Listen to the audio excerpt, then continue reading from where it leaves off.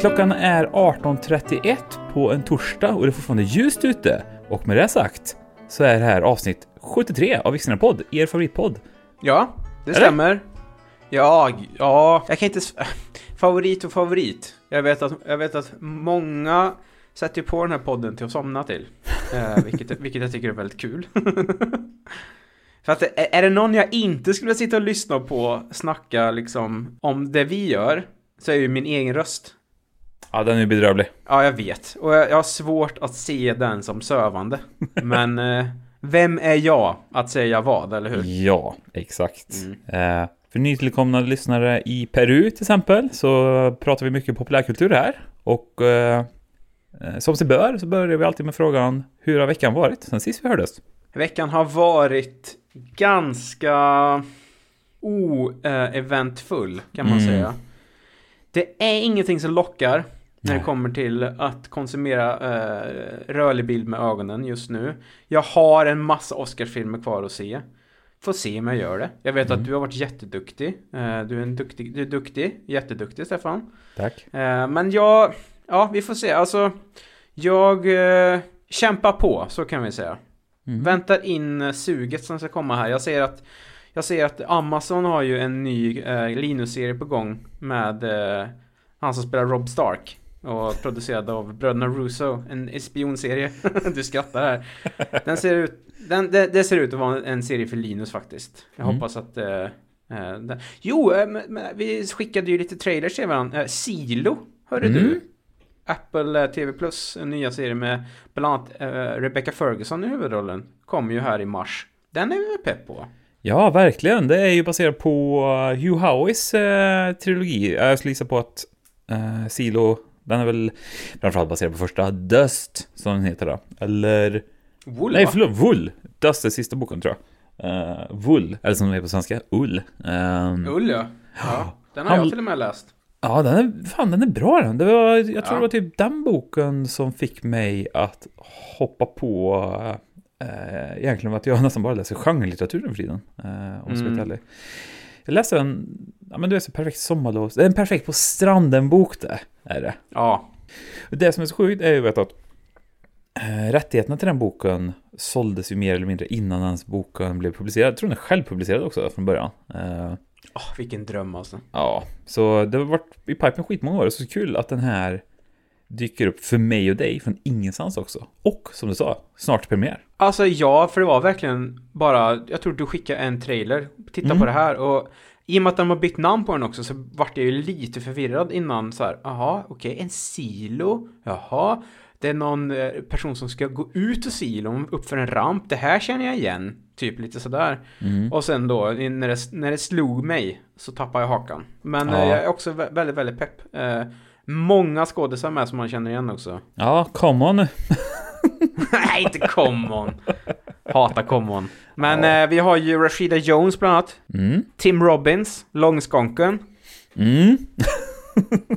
Och sen, nu har jag lite svårt på hans efternamn, men David Oluwayu kanske? Han som mest känd för att spela Martin Luther King, va? I Selma. Eller heter den Selma eller Thelma? Selma heter den, va? Ja, Selma heter den. Så att den ser vi fram emot. Vi kanske till och med ska ha och sätta oss och diskutera om det kan bli nästa Så som min TV. Hej! Det skulle kunna vara faktiskt. Det är lite kul, jag kommer knappt ihåg handlingen. Jag vet att den är väldigt spännande, den boken. Jag har första boken. Lite kul, det som är så jävla roligt också är ju att jag snappade upp den här supersnabbt på Reddit, tror jag. Men vet du vem det var också som postade trailern första? Det var ju Hugh Howard som postade den från sin egna YouTube-konto. Nice. Nice. Det gillar jag. Han hade säkert med i det kontraktet. Ja, just det. En till sak. Då sitter det kontraktsförhandling. Jag vill kunna posta den först också på YouTube. Ja, okej. Gör det då. Han behöver få upp viewsna på sitt konto. Ja, han hade inte jättemycket. Men det är så kul för jag vet inte vad jag ska tycka om det. Men är det någon som är precis. Huawei postade den, sen så släppte Apple TV den också. Eller Apple TV YouTube-konto släppte den. Men det här är ju ett gäng som jag hatar. Jag vet inte riktigt hur man får göra så här, eller om det är någon deal. Eller om det bara handlar om så här gratis marknadsföring. Men IGN, vet du, den spelsajten. De repostar ju alla trailers som finns på sin egen kanal. Och jag är lite osäker på hur det där funkar rent juridiskt. Inte juridiskt kanske, men rent vad är det man säger? Moraliskt. Och juridiskt kanske också. Nej, jag har ingen aning jag heller faktiskt. Om det är någon slags licensgrej de har med alla stora filmbolag eller någonting. Jag vet inte. Det är jättekonstigt, jag håller med dig. För är det någonting man skulle vilja som filmbolag så är det väl att ens YouTube trailern för ens film ligger på liksom ens YouTube-kanal, eller? För det måste ju vara så här, folk går in och så kanske, jag vet inte hur många procent som stannar kvar och kollar på andra trailers på samma kanal och bla bla bla. De gör det inte för att tjäna pengar utan det är för PR då. Och ja, visst. Så är det. Men alla gånger som man ska liksom dela den där eller typ embedda den på någon hemsida, för det händer ju också titt som tätt, så skulle man ju, i alla fall jag tycker att man skulle vilja kunna göra det från liksom den officiella hemsidan. Ja, men precis, man vill in folk på sina egna så här, studios YouTube-utfällat. Och man vill utforska mer också, herregud. Sen så kanske det ju var en sån här grej att så här, IGN har en viss målgrupp och då vet de om att ja, exakt. Så att det är väl lite där då. Och det är väl samma. Det är ju inte bara IGN som gör det heller. Det finns ju jättemånga såna där YouTube-kanaler som bara repostar trailers. Så att, lustigt sätt att tjäna pengar på. Ja, det är ju så. Men, den ser vi fram emot. Ja, det gör vi. Du var ju lite inne på det här med Oscarsracet. Och det är ju nu på söndag här i Sverige nattetid. Enligt tradition så kommer jag stå upp och se den. Någon måste ju vara korre på plats i soffan. Ja, starkt. Och för er lyssnare som är vakna då så kan ni hålla utkik på vårt Instagram-konto, för det kommer jag posta spaningar. Kommer inte spoila något dock. Jag kommer bara posta spaningar. Jag ser fram emot att vakna till den Instagram-story bomben som kommer ligga där. Får se om du vaknar upp till en sammanställning eller om det bara är så här en schizofren person som får sin som har en tuff tid mellan 2 och 5. Det blir, du utsätter dig själv för en sån mental slap som Will Smith gjorde mot Chris Rock förra året. Ja. Men det är lite kul, för jag vet att du är ju du gillar ju att tävla. Du är uppvuxen under tävlingsförhållanden. Du föddes ju i en tävling, som man kunna kalla det. Livet. Ja, det gjorde jag verkligen.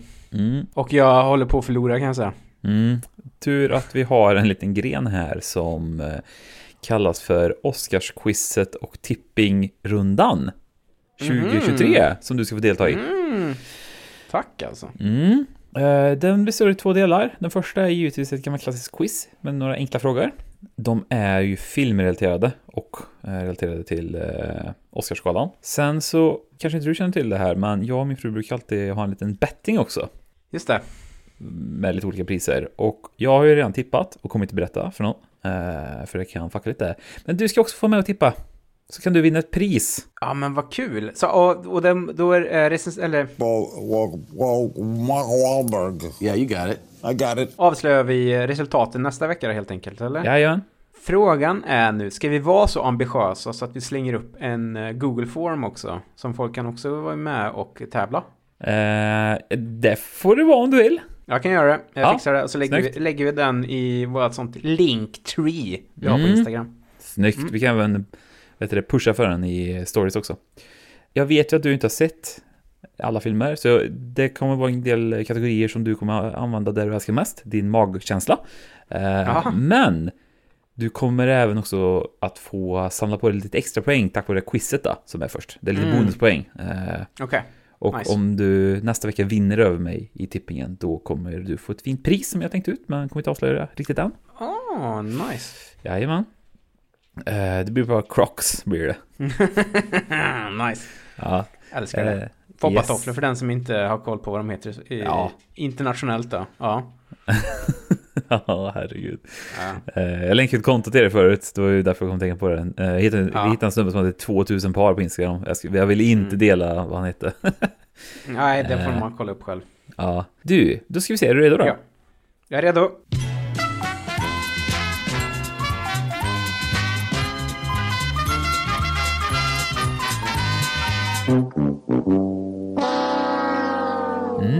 Vilka 3 filmer är det som har vunnit flest Oscars? Sagan om konungens återkomst tror jag är en av dem. Tror den är uppe i 11. Kan Ben-Hur vara en också? Och trean där, kan det vara... Det är en till sån där gammal jävel tror jag. Eller? Typ The Ten Commandments med... vad heter han? Nej förresten, nej förlåt. För då har vi 2 filmer med Charlton Heston och så, nej. Men jag säger Borta med vinden, Gone with the Wind. Lite ledtråd, lite nyare än så. Okej. Gudfadern 2. Okej. Nästa. Du får 2 poäng här. 2 poäng. Okay. Konungens återkomst var rätt. Ben-Hur. Jag trodde inte du skulle ta den. Jag trodde det var luringen. Men Titanic från 1997. Titanic. Ja, varför tänkte jag inte på det? Det är väl klart att det är den. Herregud alltså. Ska vi se. Ja, vi går vidare. Gillar du kontroverser? Jag älskar kontroverser. Precis. Förra året så var det en kontrovers. Vi pratade om nyss. Will Smith lavettade Chris Rock. Vi står inte bakom våld, så därför kommer det inte vara en kontrovers. Men en man med ungefär samma liksom, sinnesstämning som dig, Warren Beatty, gick upp och lite förvirrad på Oscarsgalan 2017. När han skulle annonsera vilken film som vann årets film så sa han fel. Vilka 2 filmer var han förväxlade med varandra och vilken av dem var det som vann? Han sa La La Land när det skulle vara Moonlight. Snyggt. Grym det. Du kan ju det här. Tack. Vi går in här förlåt. Sen Oscarsgalan startades 1929 så är det en person som har vunnit flest Oscars. Vem är det? Catherine Hepburn, hon har 4 stycken. Nej, men du sitter inte och fuskar va? Nej, det är klart jag inte gör. Vad bra. Hur ska jag kunna snabbgoogla? Du hör ju vad snabb jag är. Ja, jag har den där högskolefusket. Jag använder mig av ChatGTP här nu som tar in allt det du säger och bara ger mig allt. Nej, men det är Catherine Hepburn. Sen tror jag Meryl Streep har mest nomineringar. Hon är uppe i, jag vet inte hur många det är, 7-8 stycken eller något sånt där. Jag vet ju att vi har en svensk som har vunnit, är det 3? Eller 2? Ingrid Bergman. Det är grym faktiskt. Yes. Lite trivia här då. Ja, precis. Kanske på 4. Sen är det faktiskt Jack Nicholson, Danny Day-Lewis och Walter Brennan som har vunnit 3 var totalt efter henne. Jack Nicholson, ja just det. Men jag tror att, är det 1 eller 2 han har från bästa biroll eller? Jag vet, han vann väl för Jökboet. Sen lite osäker på de andra. Men vi går vidare. Sista frågan här då, fast har lite bonuspoäng inför tippingrundan. Och det är ju då, vem är värd för årets gala och hur många gånger har denna personen varit där innan? Värd är Jimmy Kimmel. Och jag tror han har varit värd, jag vet att han har varit värd en gång innan. Jag ska se om jag kan ta fram, räcker det med en? Jag vet att han var värd en gång när han tog in folk från gatan rakt in på galan en gång, gjorde han ju. Som var så här... folk såg det lite som så här klasshat, att typ så här kommer liksom kreti och pleti här och få en smak av finrummet, här kommer ni aldrig få sätta foten annars liksom. Men har han gjort det? Jag säger 2 gånger innan då. Snyggt. Han gjorde det back to back 17 och 18. Fan vad gött. Du fick du har en liten poäng som saknat för att dra full pott på det quizet och men alltså grämer med att jag inte tog Titanic alltså. Ja, det förstår jag. Fan också. Det är klart att det är Titanic. Ja, men bra frågor. Tack för att jag fick quizza lite. Det är alltid gött. Du behöver nog det inför den här tippingrundan här nu. Vi är ju rätt mycket tipping då, så jag tänker att vi hänger inte kvar så jäkla mycket vid varje film här. Du kanske inte behöver ta alla kategorier heller, men... alla kategorier som jag tippar i är det. Okej. Och det är inte alla kategorier, det är 1, 2, 3, 4, 5, 6, 7, 8, 9, 10, 11, 12, 13, 14, 15, 16, 17. Men det går fort. Okej. Ska vi börja med en roligast sådär, bästa film? För att när du ändå har igång. Eller ska vi börja baklänges från min lista? Nej, vi kan börja med bästa film. Men jag ska bara dra fram det här för mig också. Så jag har det framför mig. Bästa film tror jag att Everything Everywhere All at Once tar. Yes, jag kan bara nämna de nominerade forta. Inte ett nytt på västfronten. Remaken på Netflix. Avatar 2, Way of Water. Banshee of Inisherin. Elvis, Everything Everywhere All at Once. Jag kan knappt uttala den skiten. The Fableman. Tar, Top Gun Maverick, Triangle of Sadness och Woman Talking. Vi går vidare till bästa regi då. Då har vi ju Martin McDonagh för Banshee of Inisherin. The Daniels då, kompisarna för Everything. Steven Spielberg, Fablesman, Todd Fields, Tar, eller vår Ruben Östlund, eller din Ruben Östlund kan man nästan kalla honom. Bra fråga, hör du. Jag tror Martin McDonagh från Banshees of Inisherin tar. Vi går vidare till bästa manliga huvudroll här då.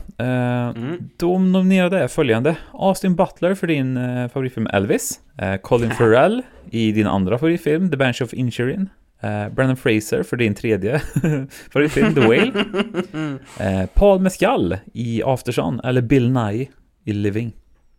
Jag tror Brendan tar den här. Såklart. Yes. Jag såg den Living häromdagen faktiskt. Ja, vad tyckte du då? Det var helt... Jag hade inte läst någonting om den. Jag visste inte att det var en remake av en Kurosawa-film, så det var jag väldigt överraskad över. Den var väldigt coolt gjord. Den är mer i en till kategori, men den var väldigt så här rent visuellt så var den snygg. För den jobbade så sjukt mycket med så här extremt hårda skuggor hela tiden. Den var lite lång, men annars var det rätt nice faktiskt. Du rekommenderar den? Ja, det gör jag faktiskt. Ja, kul. Då ska jag se den. Jag har som sagt lite att plocka upp här innan det drar igång. Så att, ja, men definitivt ska se den. Han är bra också, Bill. Bra. Han har ju lite problem. Har du sett det? Bill Nye, han har problem med en hand. Han har ju någon sån sendrag i händerna hela tiden. Har du sett det? Är det som kallas för vikingasjukan, eller? Det vet jag inte. Okay. Men kolla på Bill Nyes händer nästa gång du ser på en film med honom. Så ska du se att han har konstant sendrag. Ja, vi går vidare. Bästa kvinnliga huvudroll då. De nominerade är då Kate Blanchett för Tar, Anna de Armas för Blonde, Andrea Riseborough för To Leslie, Michelle Williams, herregud, i The Fablesman, och Michelle nu då, Joe Everything Everywhere All at Once. Nu är det så att jag har ju tippat Kate Blanchett Tar hela tiden. Men jag får ju känslan av att Michelle kan gå och ta det här, ja. Men så att jag står och väger här, ska du veta. Men jag säger ändå Kate Blanchett, för jag tycker ändå att av alla de här som jag har sett så är hon bäst. Jag har inte sett To Leslie än, men nej, vi säger Kate Blanchett. Snyggt. Ja, vi rivar fort som sagt. Bästa manliga biroll då. Det här är ju en rolig kategori. Då har vi ju både Brendan Gleeson och Barry Keoghan för Banshee of Keegan. Ja, bra. Barry Keoghan för The Banshee of Inisherin. Vi har ju Brian Terry Henry för Causeway. Han kanske mest känd som en av de tråkiga snubbarna i Bullet Train som kom nu för länge sedan. Ja, han är också Paperboy i Atlanta, det är väl det han slog in. Ja, just ja. Snyggt. Vi har Judd Hirsch i Fablesman. Och och så har vi ju Ki Hugh Kwan för Everything Everywhere All at Once. Jag tror på Ki Hugh Kwan. Short round data. Jag tror han. Ja, alltså om man bara har lite koll på award season och sådär, så har ju han sopa rent mer eller mindre. Jag tycker ju ändå av dem jag har sett, det vore lite kul om Barry får den, såklart. Barry Keoghan. Jag gillar han som fasen. Ja, jag med. Men och sen måste jag ändå säga att jag gillade Judd Hirsch i The Fableman. Alltså det var väl den enda jag var så här. Han klev in där, han drog en sån 5 minuters bara, du vet, titta på mig scen och var jättebra i den. Men han är Judd Hirsch spelar ju alltid typ, du vet, pappan till vad heter det? Pappan i Independence Day. Det är lite samma roll han gör varje gång liksom. Lite argare här, men vi säger short round. Ja, vi får se här. Bästa kvinnliga biroll då, också en rolig kategori. Lite konstig också i år. Vi har ju Angela Bassett då, Black Panther Wakanda Forever. Hong Chau för The Whale, det pratade vi gott om sist. Carrie Condon i The Banshee of Inisherin. Och så har vi ju då Jamie Lee Curtis och Stephanie Sue. Det här vet jag inte uttalar. För Everything Everywhere All at Once. HSU, Sue. Ja. Den här är inte lätt alltså. Jag vill att Hong ska ta den, för jag älskar Hong Chau. Jag tyckte Carrie Condon var svinbra i Banshees. Jag säger Everything Everywhere All at Once. Jag kände inte kärleken för den filmen som alla gör. Jag gjorde verkligen inte det. För mig är det liksom en stark 3, svag 4 film liksom. Men det behöver ju inte betyda. Men sen så är det den här Angela Bassett nomineringen där som är så här lite lång och trogen tjänst-nominering lite. Och det där kan de ändå dra på. Så jag säger ändå Angela Bassett här. Ja. För det skulle verkligen inte förvåna mig om hon får en Oscar för den rollen. Var hon så bra i den då? Ja, det var hon väl. Men det är lite dumheter att lägga en nominering där också. Men vi säger Angela Bassett. Ja, snyggt. Det är lite lurigt när det kommer till den här typen av karaktär. När de blir nominerade, det är så här, karaktären som hon spelar är ju rätt kass liksom. Så det är alltid lite lurigt när det kommer till sådana här saker liksom. Ja, vi går vidare till en kategori som jag vet att du håller varmt om hjärtat. Och det är ju bästa manus efter förlaga. Och då har vi då All Quiet on the Western Front. Vi har Glass Onion, A Knives Out Mystery. Herregud. Living, Top Gun Maverick.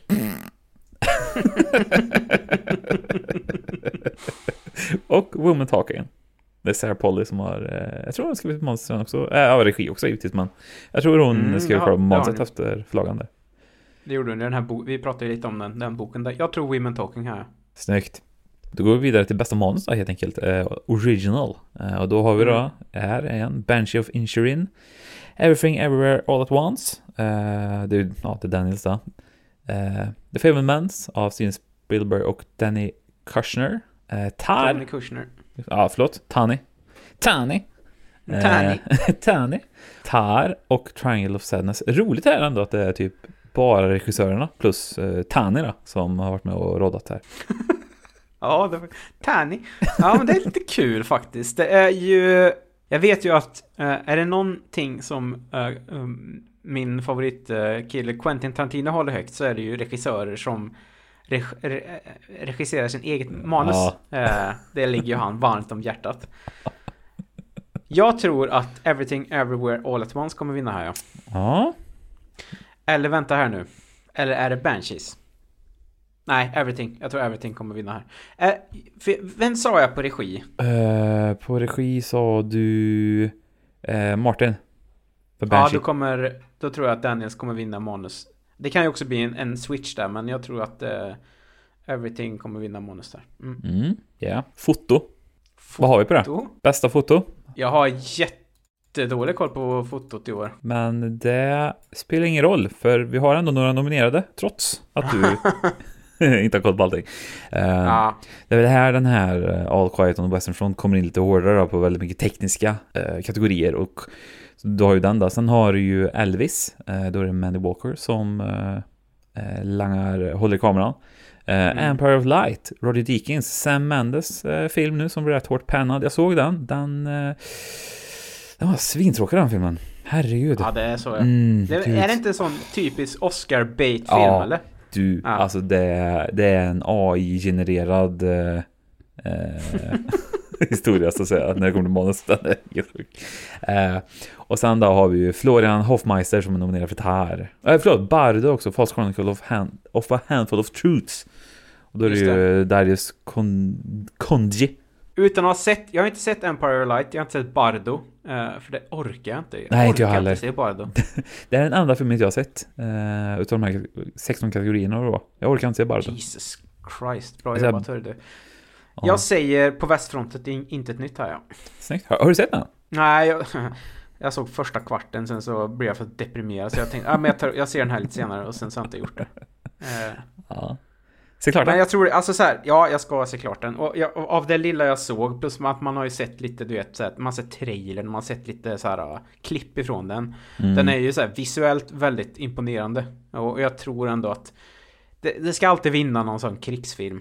Och då kommer den här få vinna där liksom. Ja, spännande. Fan, för er lyssnare som fortfarande är kvar så går vi in här nu i bästa internationella film faktiskt. En kategori som jag tycker alltid är jävligt rolig varje år. Och det är samma här då har vi ju All Quiet on the Western Front. Vi har Argentina 1985. Vi har den belgiska filmen Close. Det roliga med den är att de blandar franska och extremt mycket flamländska. Och flamländska blir alltid lika... Jag skrattar lika mycket när jag hör det, för det är så jävla korkat det språket. Vi har den polska EO som jag verkligen varmt rekommenderar faktiskt. Svinbra.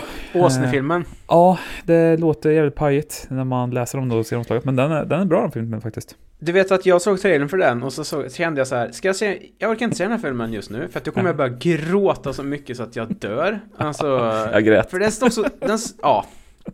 Är det inte typ så här, man får följa livet man får följa en åsnas liv när han så här passar sig runt till massa olika människor och ja. Och jag kände så här, nej, jag orkar inte se djur som far illa. Det är det värsta jag vet alltså.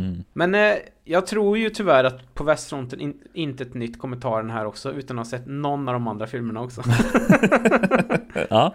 EO kan ta det i och för sig, men jag säger västfronten. Det känns som en sån här, du vet. Det kommer bli galans. Det kommer vara så här galans stora vinnare, men ingen kommer ändå ge den så mycket uppmärksamhet för det kommer bara ha massa tekniska priser den kommer vinna. Och sen så tror jag så här ja, jag säger det. Jag ska inte babbla. Nej, det är lugnt. Jag glömde också nämna att den irländska filmen The Quiet Girl var nominerad också. Det är lite kul. Den, och vi var ju inne och snackade flamländska nu, så där snackar de med det där irländska språket. Eller gaelish, eller gaeliska. Vad fan man säger att det heter? Det irländska basspråket heter. Ja, jag vet. Gaelic, jag vet inte. Gaelic, ja. Ring oss mitt i natten och berätta för oss, ni som kan. Nu kommer vi in på linskategori nummer 1 här. Visuella effekter. Då har vi ju då det här igen. All Quiet on the Western Front. Avatar. Avatar 2. Batman, Black Panther och Top Gun Maverick. Vinner inte Avatar, jag säger Avatar, vinner inte Avatar den här, då kommer jag hugga handen av mig själv. För jag har aldrig sett så bra specialeffekter i hela mitt liv. På riktigt också. No-brainer liksom. Så att jag säger Avatar här alltså. Ja. Ja, vi är snart klara. Som vår frånvarande pappa Anders Tegnell sa, håll ut. Bästa animerad film då har vi Guillermo del Toros Pinocchio. Vi har Marcel the Shell with Shoes on. Vi har Puss in Boots, The Last Wish. Jag kan flika in att den var bättre än vad jag trodde var på. Vi har The Sea Beast, Netflix-filmen. Och sen har vi Pixar-filmen Turning Red. Här har vi har redan pratat om den här en gång. Och då sa jag Pinocchio. För att det är Guillermo del Toro. Han har mycket goodwill när det kommer till akademin och det där. Jag skulle ju kanske hellre vilja se att en sån film som Marcel the Shell vinner. Havsmonstret, Mästerkatten 2 och Röd är ju liksom så här stora filmbolag och studios som ligger bakom. Och det är de historier som brukar ta dem. Jag säger Pinocchio här. Då får Netflix sin vinst också. I och för sig Netflix har ju på västfronten också kommit på, men jag säger Pinocchio här. Då kan det också bli en sån här narrativet att Netflix kan gå ut och skryta om att de har vunnit massa priser också. Det passar bra. Så att, bra för dem där. Pinocchio. Ja.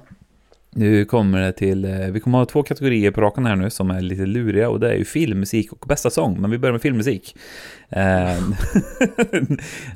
Ja, då är det ju All Quiet on the Western Front här igen då. Jag kan beskriva den som tidstypisk. Nej, den är lite coolare faktiskt. Den är ju lite så här, lite tryck, lite bas i den. Den är lite så här ödesmättad. Sen har, i och med att du kanske inte har lyssnat på allting, så tänker jag beskriva vad för typ av musik det är. Gör det. Ja. Läs noterna också där. Vi har ju Babylon, och då är det ju Justin Hurwitz, och han gjorde även musik till La La Land och gjorde han till First Man också. Fantastisk person. Och Babylon utspelar sig på glada 20-talet och lite framåt, och det är samma där. Där har vi tidstypisk musik. Mycket trumpeter och det är hett och det är glatt och går fort. Banshee of Inisherin, det har du koll på. Everything Everywhere All at Once har du också koll på. The Fablesman också då. Fablemans John Williams fick väl sin 600 nominering här, tror jag, va? han öppnar inte ens posten längre när han ser att det kommer från akademin. Ja, det ligger som en sån här trave vid han har ju telefon också vid dörren som man hade förr i tiden. Så han går ju svara på telefon vid dörren, där ligger han all post också. Du, är det någonting jag sällan tänker så jättemycket på, om det inte står ut jättemycket och jag blir superdrabbad, så är det faktiskt musiken. Jag vet att du är duktig på att brukar ta upp det när vi har sett någonting gemensamt sådär. Så är du duktig på att säga, ja men filmmusiken var också bra eller dålig eller sådär. Jag har ingenting här alltså. Så det här kommer jag dra rakt ur röven. Jag tror inte Babylon kommer vinna någonting. Jag tror att det här var liksom så här. Det här är väl också, är det en enda nominering de fick, Babylon, eller? De har lite sådana klassiska längningar här. Alltså jag säger Everything Everywhere All at Once här också då. Jag vet inte varför, men Det är kul, jag kommer faktiskt inte ihåg den musiken för 5 öre. Jag kommer inte ihåg någon av de här av filmerna jag sett. Så liksom, om vi säger så här då. John Williams, alltså The Fabelmans låter ju som en John Williams-film. Så mycket kan man säga. Det är det. Ja. Det är inte så att det är dåligt, men man har ju lite hört det förr kan jag tycka. Men, ja. Det är som John Williams. Men bästa sång, det är nog den kategorin som är absolut knappast den också. För det... Nu har jag lyssnat på alla de här låtarna, men jag har absolut ingen aning om vad de går på här. Alltså det är det bara om den popbanger för allt... Det är ju väldigt, väldigt, väldigt, väldigt dåliga låtar typ generellt. Men, nej, en av dem är en jävla banger alltså. Det ska du ha klart för dig. Är det Lift Me Up med Rihanna eller? Nej, det Hold My Hand med Lady Gaga är det. Satan vad bra den är alltså. Ja, jag kan dra den fort då, men jag misstänker att du har redan bestämt dig. Men det är Applause från Tell It Like a Woman, en sån antologifilm. Hold My Hand då, från Top Gun av, fan heter det? Av Lady Gaga. Du har ju Lift Me Up från Black Panther, Wakanda Forever, och det är ju Rihanna. Den har du Natu Natu från den där indiska hypade filmen RRR. Jag kommer inte ihåg vad artisten heter, men det är 2 killar som ser exakt likadana ut och så dansar de jättemycket i musikvideon. Åh fan. Ja. Och sen har du den låten This Is A Life då, från Everything Everywhere All At Once. Men jag kanske tar ut vinsten i förskott och säger att du tog Hold My Hand, va? Nej, faktiskt inte. Jag säger Natu Natu, RRR. Jag tror att den kommer... För då får den sin vinst också. Jag tänker lite så, ja. Du vet så här, det har ju blivit lite så med Oscars att det ska liksom catera till alla nu. Alla ska få en vinst. Och den här RRR, utan att... Jag har inte sett den. Har du hunnit sett den? Eller? Nej, jag orkar inte. Nej. Men det vart ju en sån här film som kom lite från ingenstans och alla nördar tyckte ju så här: äntligen, nu har det kommit en Bollywood-film som vi kan samlas kring här nu. Jag tror på den. För att då liksom får den sin vinst på något sätt. Då är hypen... Alltså, ofta så spelar det inte så stor roll vad... Det är klart att det spelar roll, men en statyett är oftast en statyett, kan man tycka. Så är det. Det blir liksom som att så här, den filmen fick en vinst. Okej, det var för bästa sång, men... Nej, men jag kör bort. Jag har ju en liten utmaning till mig själv att jag ska se lite mer indisk film. Jag fick tips här om en indisk film jag på att se, som jag har hunnit än. För alla indiska filmer som är bra är ju så här 3 timmar långa. Men under våren här ska jag faktiskt förkovra mig lite i den gamla kolonilandet Indien när det kommer till deras filmografi. Ja, men gör det. Ja, RRR handlar ju som kolonialism och hur de blir fri från imperiet liksom. Så, ja, engelsmännen är skurkarna i den filmen. Ja, så den kommer nog åka med på den listan faktiskt, tänker jag. Vi är nära målet, vi har 3 kategorier kvar. Det kommer gå fort det här nu, för jag kände själv att det tog riktigt lång tid, men det är ingen fara. Jag vet att du är pepp. Det som står på spel är ett väldigt fint pris. Bästa scenografi då, det är ju när de kommer. Babylon, The Fablesman, All Quiet on the Western Front, Avatar, Way of Water och Elvis. Den här är svinsvår. Det är alltså jävla svåra de här. De tre sista kategorierna är så svåra, tycker jag. Ja, jag säger Avatar. Snyggt. Oj, så jag klickar fel. Bästa kostym då, den sista. Babylon, Black Panther, Everything Everywhere All At Once, Elvis eller en film jag såg häromdagen, Mrs. Harris Go to Paris. Ja, den visste jag inte ens var nominerad, så jag har ingen koll på den. Jag säger Elvis här. Nej, jag har ingen aning faktiskt. Vad är det för något? Herregud. Det är... jag vet inte om det baserar på en bok eller en tv-serie från typ 80-talet, men det är ju en sån ultra feel good film. Handlar om Miss Harris då, som under andra världskriget blev av med vars man går bort. Han är med i RAF, brittiska flygvapnet. Hon knegar på. Hon är en riktigt brittisk arbetarkvinna och jobbar som städerska, och hon vill unna sig någonting nu på äldre dagar. Så hon ska ju åka till Paris och köpa sig en Christian Dior-klänning. Och hilarity ensues då, för det blir ju lite, vad ska man säga, en katt bland hermeliner då. Den här arbetarklasskvinnan med lite skinn på näsan. Extremt vista. Så du vet, på den korta perioden, filmen är rätt lång också. Du vet så här, hon hinner bli till kär i en fransman. Hon lyckas tutta ihop ett par som inte var kär i varandra från början. Vem är huvudroll? Ingen aning om hon heter. Isabelle Hubert är med också i den. I världens knappaste roll, som inte är så lik henne.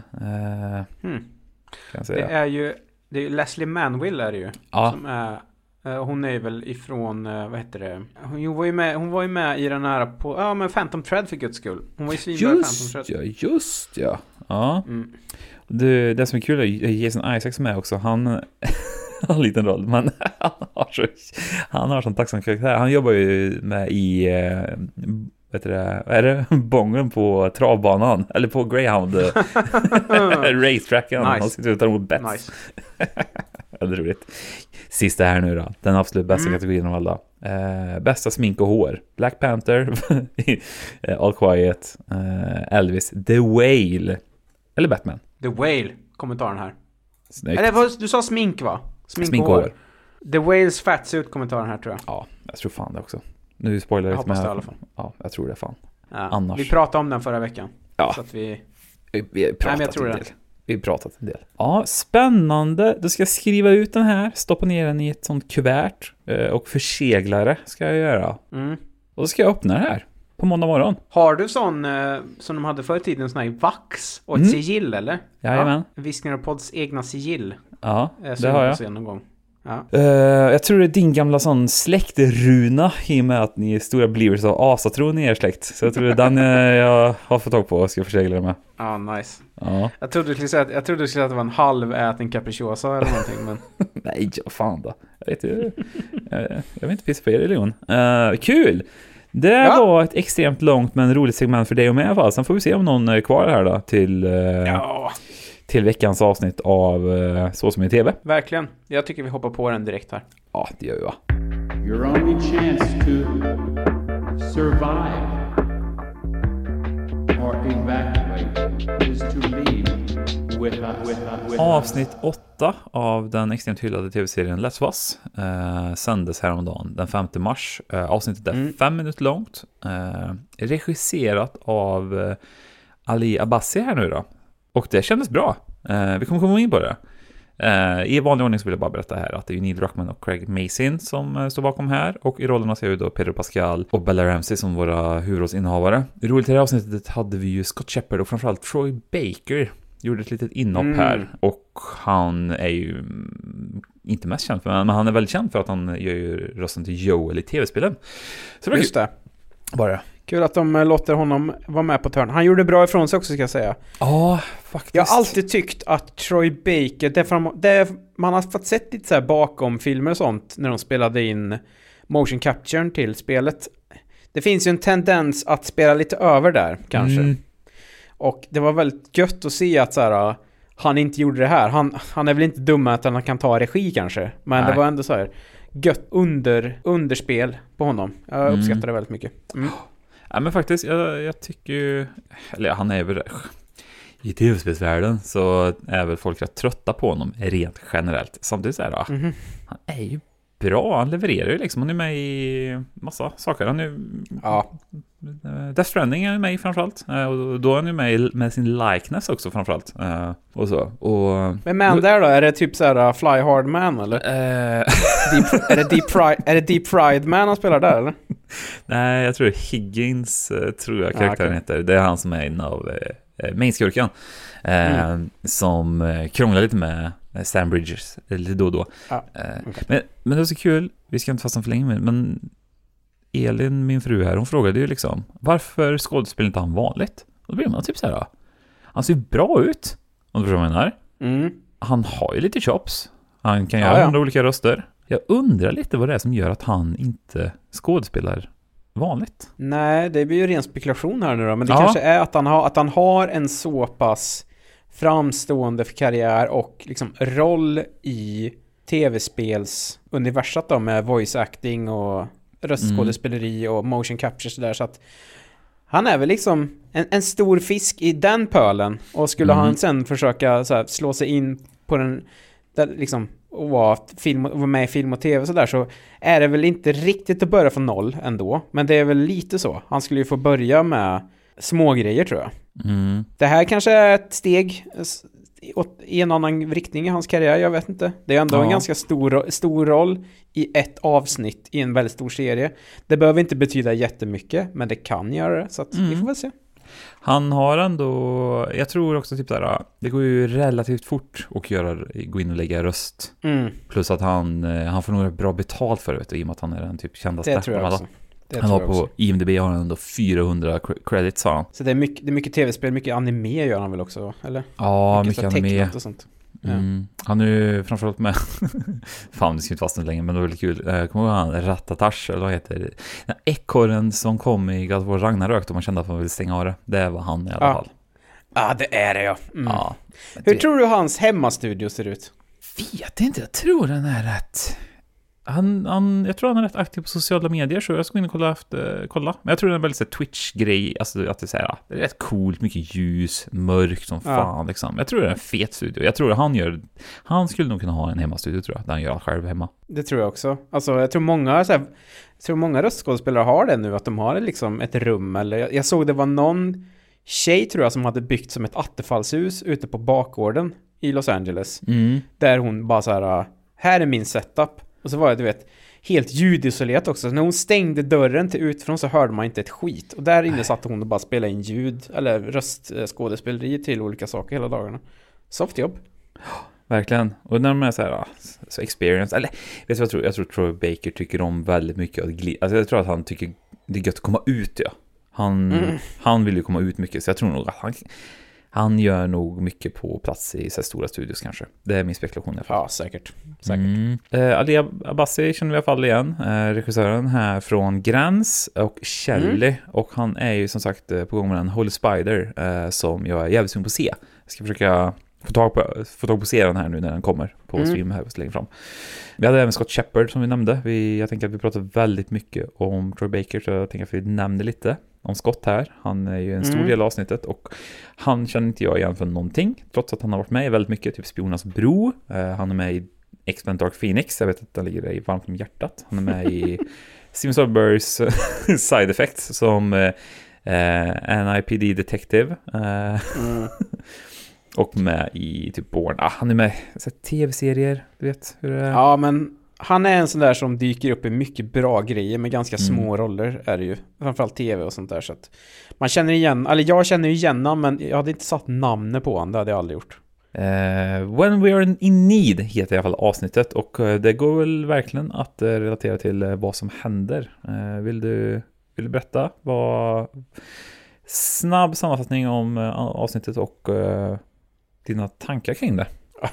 Ja, vi kan väl säga Ellie kämpar vidare med en lätt döende Joel i alla fall. Ja, på söndag. Ja, samtidigt så får vi ju träffa en grupp överlevare ledd av den här Scott Shepard då, eller han spelar ju den här David, som är någon slags sektherre, ska man väl ändå kalla den här, som han är för den här gruppen. Han ser ju sig själv som någon slags fadersgestalt preacher liksom där. Och med sig har han ju då Troy Baker som spelar James. Och de har ju haft det ganska tufft med mat, får man ju reda på, de här killarna, tjejerna och barnen. Så att när de är ute på jakt så är Ellie också ute på jakt. Hon skadeskjuter en hjort. Och David och James hittar den här hjorten. Och så blir det lite... De blir ju överraskade av Ellie, som överrumplar dem. Hon avväpnar dem. David direkt ser ju någonting i Ellie, upplever man det som. Och han säger till James att spring iväg och hämta lite medicin som Ellie förhandlar sig till. Samtidigt så sätter ju sig de och börjar en diskussion, ett samtal. Efter Ellie fått medicinen så drar hon tillbaks och pumpar 8 kanyler penicillin rakt in i såret på Joel. Kanske inte 8. Men det var någonting som min sambo reagerade på så här: gör man verkligen så? Exakt. Och jag bara, jag tror inte det. Exakt den frågan ställde min fru också. Ska man ta spruta mitt i såret? Jag bara, det känns dumt alltså. Känns inte som det. Nej. Men David och James är inte dummare än att de, just det, under samtalet så visar det sig också, just det glömde jag bort att säga, att det är ju en medlemmar ur Davids grupp som skadade Joel, och Joel lyckades ju ha ihjäl en av dem. Så att när de skiljs åt där så samlar ju David och James ihop en grupp killar med gevär och drar ut på jakt helt enkelt efter Ellie och Joel. Och Ellie inser detta och försöker liksom avleda uppmärksamheten. Så hon tar ju den här stackars hästen och försöker rida därifrån. James skjuter ihjäl hästen. Vilket jävla Bra skott. gjort. Ja, verkligen. Ja. Och de tar Ellie till fånga, sätter Ellie i bur. Och då får vi ju reda på att David är inte bara en sektledare. Han är inte bara en fadersgestalt. De är ju också kannibaler, de här jävlarna då. Ja. Och inte nog med det. Inte nog med det, Stefan. Han är ju en pedofil också. Ja. För var det någonting jag såg hos Ellie så var det ju att han ville ha henne för sig själv, kan man säga. Så han försöker ju liksom manipulera henne till att gå med i hans grupp. Men Ellie är ju inte den som är den, så hon lyckas ju bryta finger på honom där, vilket var väldigt gött. Men sen då så försöker de ju... kommer James tillbaks och då försöker de äta upp henne. Eller så här, de försöker döda henne först och främst. Så de lägger henne på det här slaktbordet där. Klipp till, Stefan. Att de här vad heter det, killarna som är ute och letar efter Joel lyckas ju nästan få tag på honom. Men Joel har ju fått en sån riktigt stor dos penicillin i sitt sår. Han är piggare än aldrig för han. Ja, han fick så mycket penicillin så han gick i berserk-mode, gjorde han ju. Så att det jävlar alltså. Är det någonting jag ändå uppskattar med Pedro Pascal, är att han har ju det här ursinnet, det här du vet, mördande ursinnet. Så att han börjar ju plocka de här killarna en efter en. Det är en bra scen där också. Jag måste få fråga det här nu. Han har ju 2 personer i samma rum och så säger han ju så här: peka på kartan här och stämmer det överens med vad din kompis säger så släpper jag er. Är det någonting som var med i spelet? För jag kände igen det som fan. Är det någonting som... Eller har man sett det från något annat? Nej men vi tar det turordning här. Ja. Den scenen är med i spelet och i spelet så är det även någonting de pratar om som ett trick. Just det. Sen så är det ju också med i avsnitt 5 de kommer till Jackson. När de är i den stugan så kör han ju den på det äldre paret. Just det, var det jag kommer ihåg det från. Ja, just det. Fast lite mer nedtonat då. Det var inte så... Ja, just det. Det var inte lika hårt, så att säga. Just det, så Joel går berserk.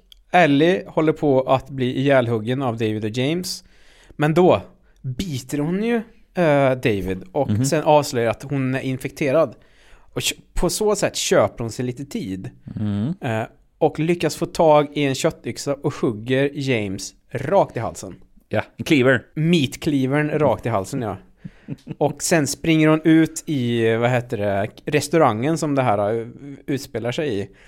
Och väl där blir det lite katt och råtta-lek tills att Dave får tag på henne och försöker väl våldta henne, som jag förstod det. Tills hon får tag på ytterligare en köttyxa och hugger ihjäl honom i ett ursinne, kan man väl säga. Om man tyckte att Joel gick berserk där, så gick ju hon ultra berserk här då, kan man väl säga.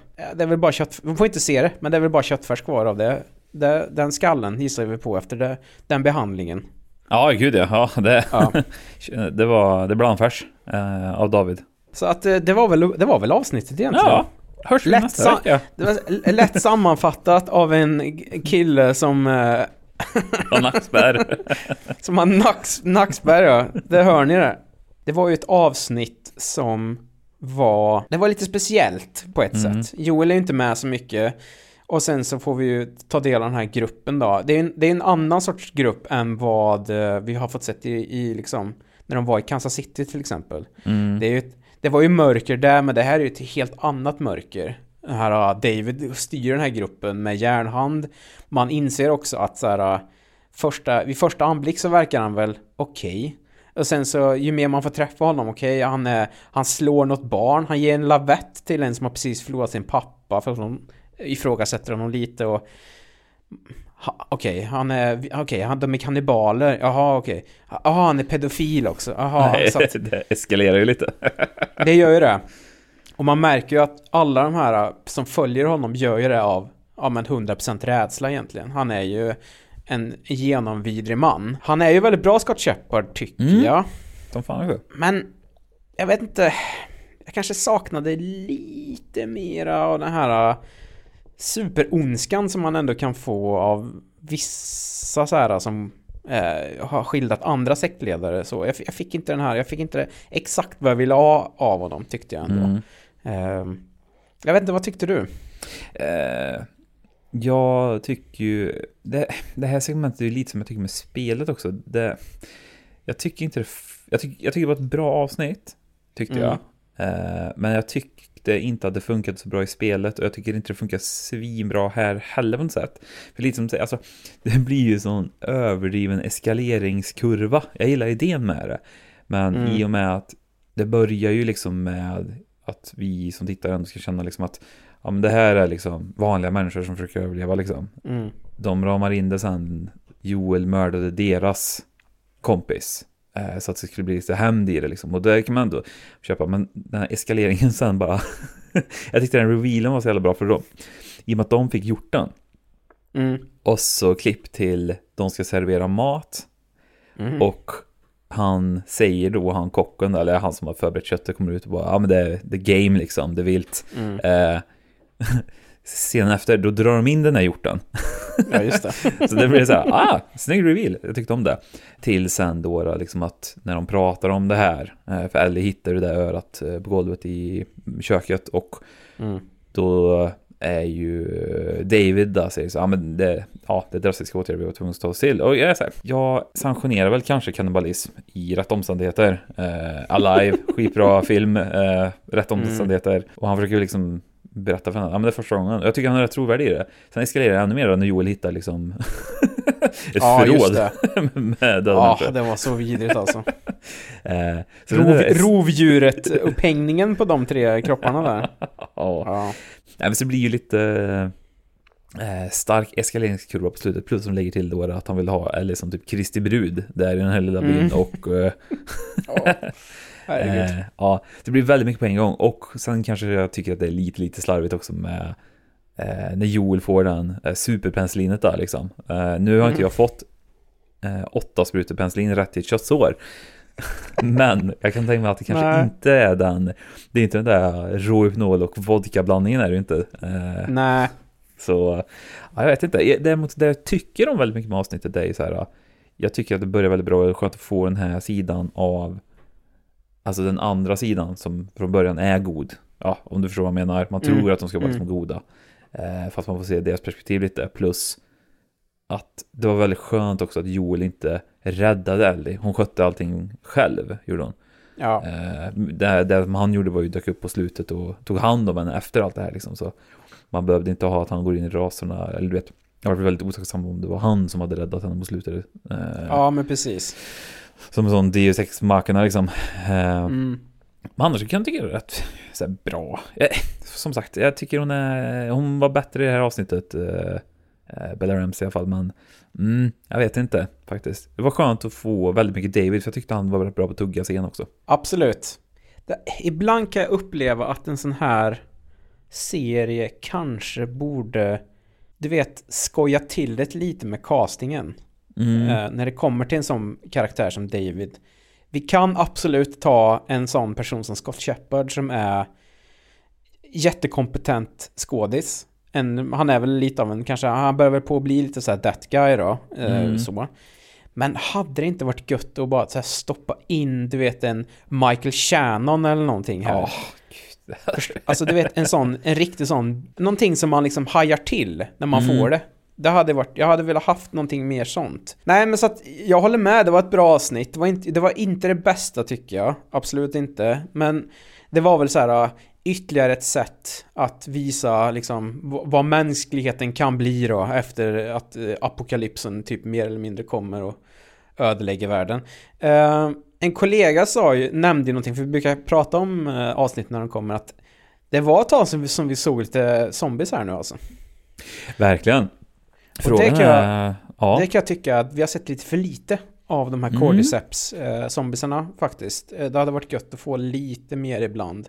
Att jag vet inte om vi har sett en sen avsnitt 5 typ. Och det är ändå en värld där de är ganska så här, de är ändå där liksom. Och det är ju lite det som har ödelagt världen så. Ja, men jag håller med dig faktiskt. Det är avsnitt 5 senast där. Så det ska bli kul att se hur de gör inför sista avsnittet. Det är ju lite kvar att avverka är det ju, så att säga. Så det ska bli väldigt kul att se hur de hanterar sista avsnittet som är liksom lite nedtrappning. Eller man ska knyta in nedtrappning kanske. Men de ska ändå knyta upp säcken. Knyta skorna. Det ska de. Så vi får se här. En annan spaning som var väldigt rolig dock när vi snackade, som du nämnde där med, kul att se de här riktiga inom situationstecken människorna är ju min fru sa ju det att när det där gänget kommer till stan och ska haffa Joel och Ellie, det är väldigt kul för alla ser så jävla risiga ut. Det är så här man kommer se ut i den här framtiden liksom. Exakt. Smutsiga täckjackor, mössa över keps. The Road stilen är det ju. Det är där man vill ha liksom. Ja, man vill, så här, det är ju ett bra sätt att skildra hur så här, olika grupper, hur de mår. Så här, vi har liksom de här The Road-människorna, kannibalerna, där allting har gått åt helvete. Och sen har vi liksom Jackson-personerna där alla ser ut att klivit ut rakt ur en Carhartt-katalog liksom. Så inte nog med att så här, de har ett välfungerande samhälle innanför murar och det är så här, de har till och med el. Så här, de ju åkte ju och hittade den Levis konceptbutiken och tog allting som fanns där och klädde sig med också. Vilket, Det är ju liksom när de hittade den här gamla missilsilon som de tror är förnödenheter i från kalla kriget liksom. Det är bara en massa denim liksom. Är det ju, för ska man faktiskt hårdra det så är det är ju nog, jag tror ändå så här Jackson-personerna skulle kanske vara lite mer som David-gänget om man säger. Kroniskt smutsiga täckjackor. Och så här lager på lager. Jag ska kolla en bild där. Jag kan bara räkna. Fett hår. Ja, fett hår in i helvete. Troy Baker har 1, 2, 3, 4 lager på sig. Tack. Men jag gillar också, du vet så här. De gick runt där och så hade de, du vet så här, när det är så här, man är så här kall så att man är röd om näsan också. Ja. Det är nice. Det är min apokalyps där. Ja, verkligen. Nästa vecka är det sista avsnittet då. Det ser vi fram emot. Går vi i mål. Det kommer bli ett matigt avsnitt nästa vecka. Vi ska prata lite Oscar, vad vi tyckte om vinnarna. Vi ska avslöja vem som vann tävlingen då också. Och så får vi väl se där om vi... men det ska vi. Vi lägger upp en sån Google Form som folk får fylla i. Om de är sugna såklart. Vi vill inte tvinga någon till någonting. Men... Nej. Men jag kan ju locka er med, om ni ställer upp så kan ni vinna ett signerat exemplar av Rein Ands...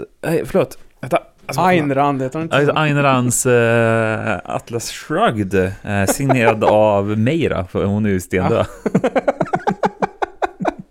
Ja, du har den i bokhyllan. Jag kan slänga med min Infinite Jest också, för den har inte läst. Signerad va?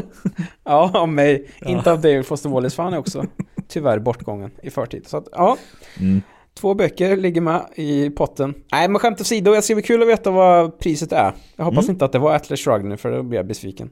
Ja, nej, jag skulle aldrig tvinga dig till att läsa den faktiskt. Nej, tack. Kapitalistiska mardrömmen. Ja, vilken jävla skitbok. Hörru, vi hörs och ses. Det gör vi. Nästa vecka. Tack så mycket. Tack. Hej.